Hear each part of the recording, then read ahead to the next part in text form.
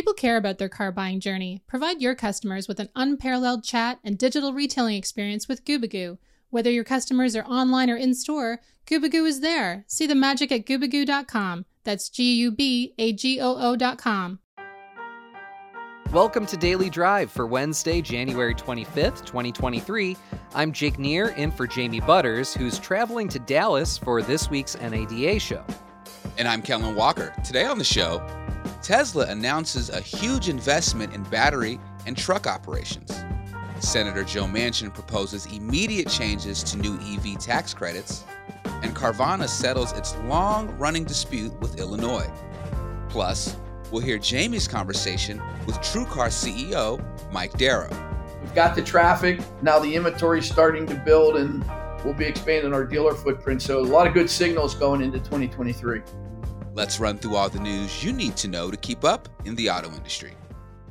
Tesla says it plans to invest $3.6 billion in two new factories to build electric vehicle batteries and its all-electric semi-heavy-duty truck. The plants will be built near an existing production site in Reno, Nevada.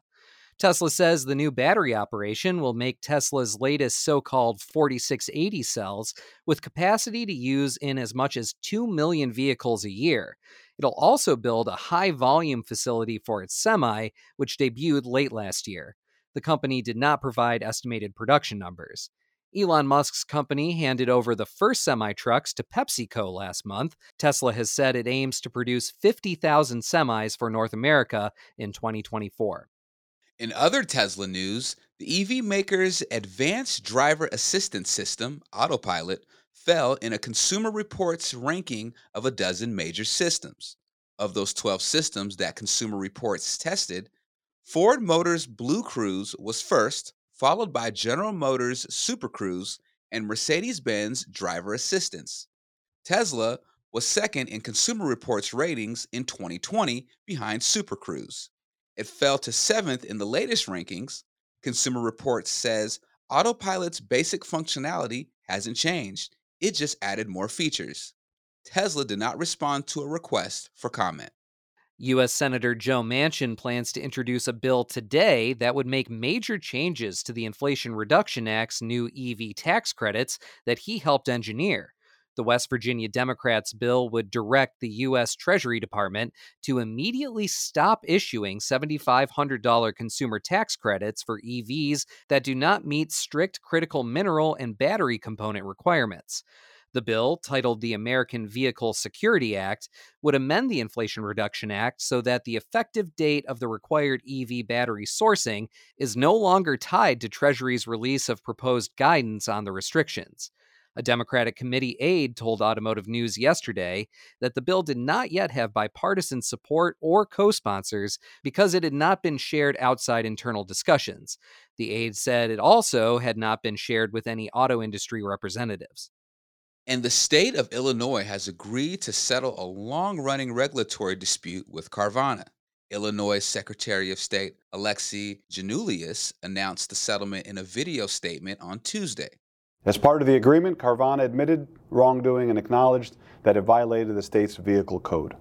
While the state will allow Carvana to continue to operate, this agreement gives my office the authority to suspend and revoke its dealership license again if it fails to comply moving forward. Today's announcement sends a clear message that we have zero tolerance when it comes to companies that break the law or deceive consumers. Illinois suspended Carvana's license twice over motor vehicle registration and titling issues last year. Carvana said in a separate news release that it will continue selling to Illinois residents through its website and at its vending machine-like location in suburban Chicago. And those are today's headlines. Coming up, we'll hear Jamie's conversation with TrueCar CEO Mike Darrow ahead of the NADA show in Dallas this week. That's next on Daily Drive.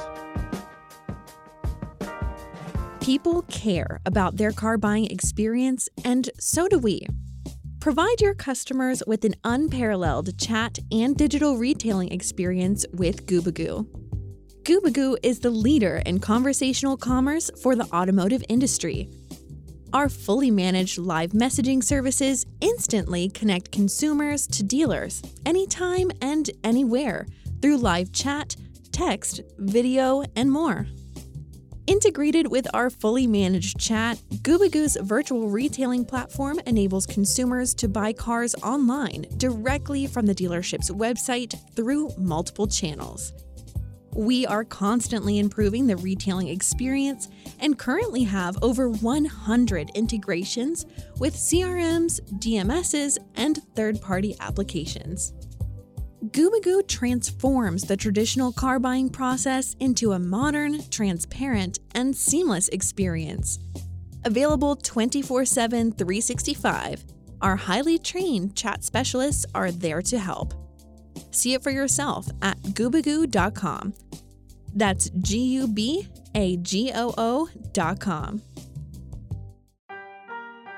Welcome back to Daily Drive. I'm Jake Neer with Kellen Walker.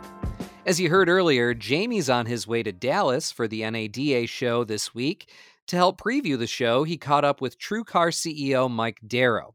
They talk about what's in store at the retail conference and the automotive pricing and information website's outlook for 2023. Here's their conversation.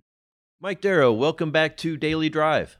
Hey, Jamie, it's great to be here and Happy New Year. First I've talked to you since the first of the year. Excited to turn the page to 2023. 2023. I can't believe it. That's even a real year. So, but it is 2023, and we're getting ready to go to Dallas for the NADA show. What are you expecting from this year's show? What do you look to get out of it? You know, we're excited to get to Dallas and get a chance to engage with a lot of the dealers who show up there. We just had our dealer advisory board meeting last week here at TrueCar and got a chance to talk to a handful of dealers. And, you know, NAD is a great opportunity to reconnect with a lot of our big dealer partners. We have good sessions, working sessions with all the national groups. We also have a lot of walk-in traffic and a lot of schedules, a lot of meetings already scheduled with dealers who want to come to our booth and hear our story and hear about what we're working on. So, you know, we're excited to get to Dallas and get the year started. Have the dealers you've been talking to, they sound like they're fired up, they're ready to go? I mean, it's maybe not as glitzy of a destination as Las Vegas, but it is, as you know, it's pretty central and they've got a good airport, I'm told, so maybe they can get people in and out pretty easily. Yeah, I mean, we're hoping for a good turnout. We'll see when we get there. We've got a good appointment schedule set up, so that's usually a good sign. And like you say, it's central. It's easy for everybody to get in and out of, and Dallas does have a couple of airports, I guess, folks can come in and out of to get down there. So, you know, we're looking for a good turnout and hopefully having a productive time when we're there. I think there's going to be a good turnout. So much is changing as we ease out of the worst of the pandemic that I think there's a big reset. A lot of our coverage was about this back to basics, right?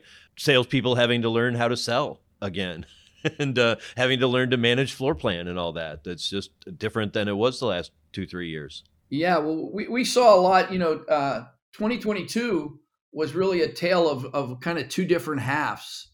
You know, the first half of 2022 was kind of a carryover for 2021 where we saw, you know, the chip shortage and the inventory shortage having a big impact on the new car business and driving new car prices way up. And when new car prices go up, used car prices generally follow them. So we saw an escalation in the first half of used car pricing. We saw a nice kind of shift in the second half of the year.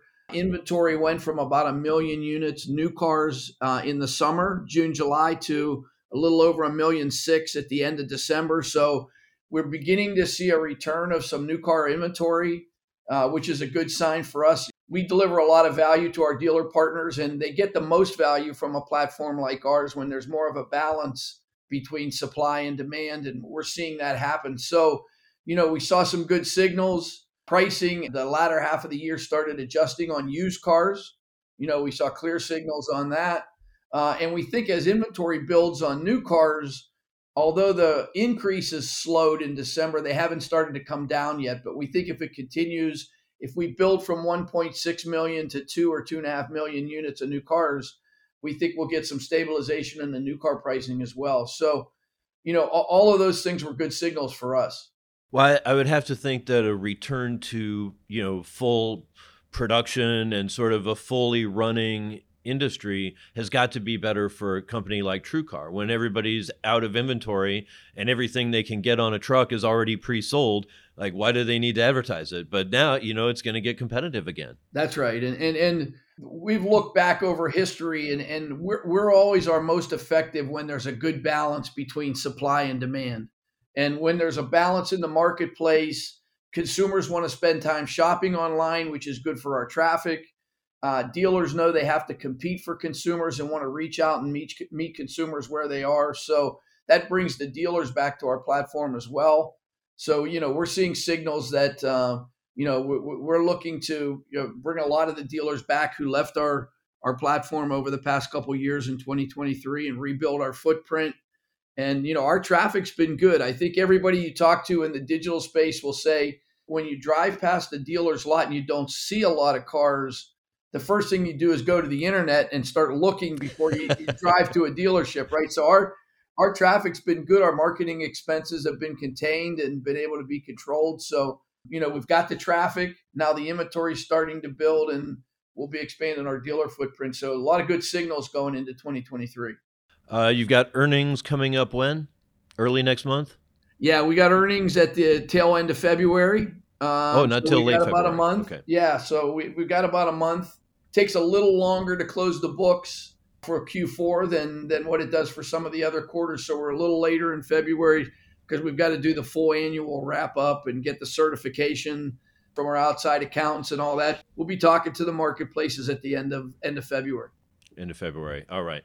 So looking at the industry more broadly, what are your thoughts about 2023? Do you have a forecast for new vehicle sales or a range that you're expecting? Yeah, we've got it pegged somewhere between, and this is going to sound like a wide range, but we see it over 14 million, maybe up to about 15 million units, depending on, how the market adjusts.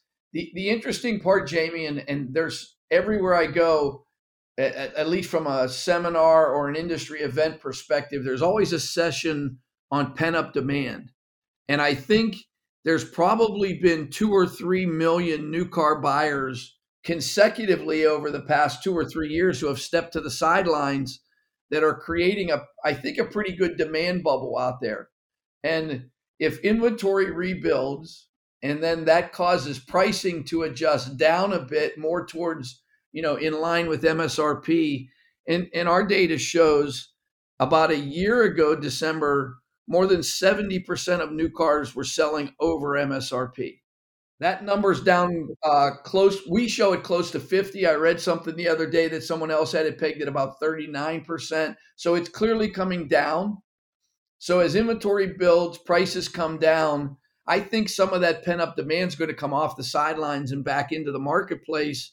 And, it could be a good year. So I think that's going to be one of the things we want to keep our eyes on. Interest rates are certainly creating some affordability issues.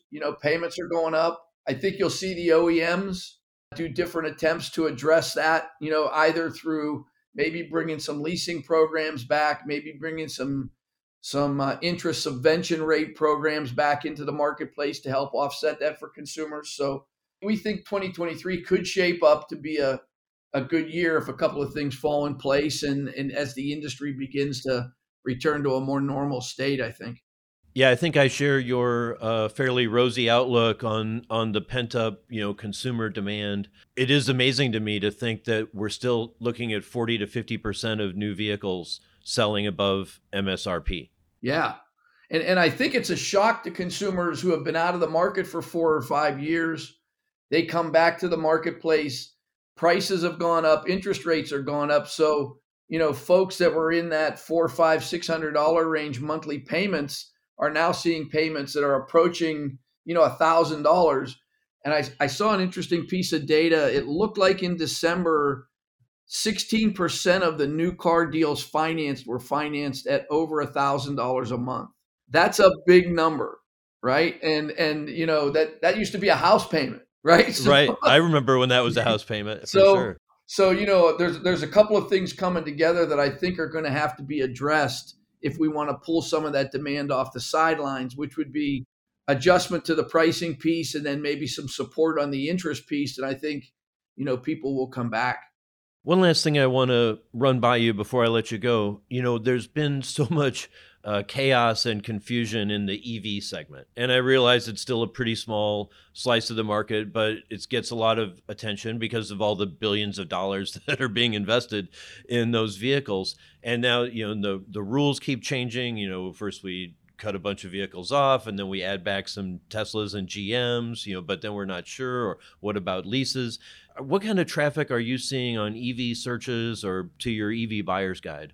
We're seeing a lot of EV traffic and there are certain things that stimulate it. When the OEMs bring new entries into that segment, it drives people to the market to check them out. Tesla just made some big price adjustments. That brings people into the market to test all that out and take a look at it. So I think you're going to see heightened interest in EVs really escalate through 2023. There's more models coming.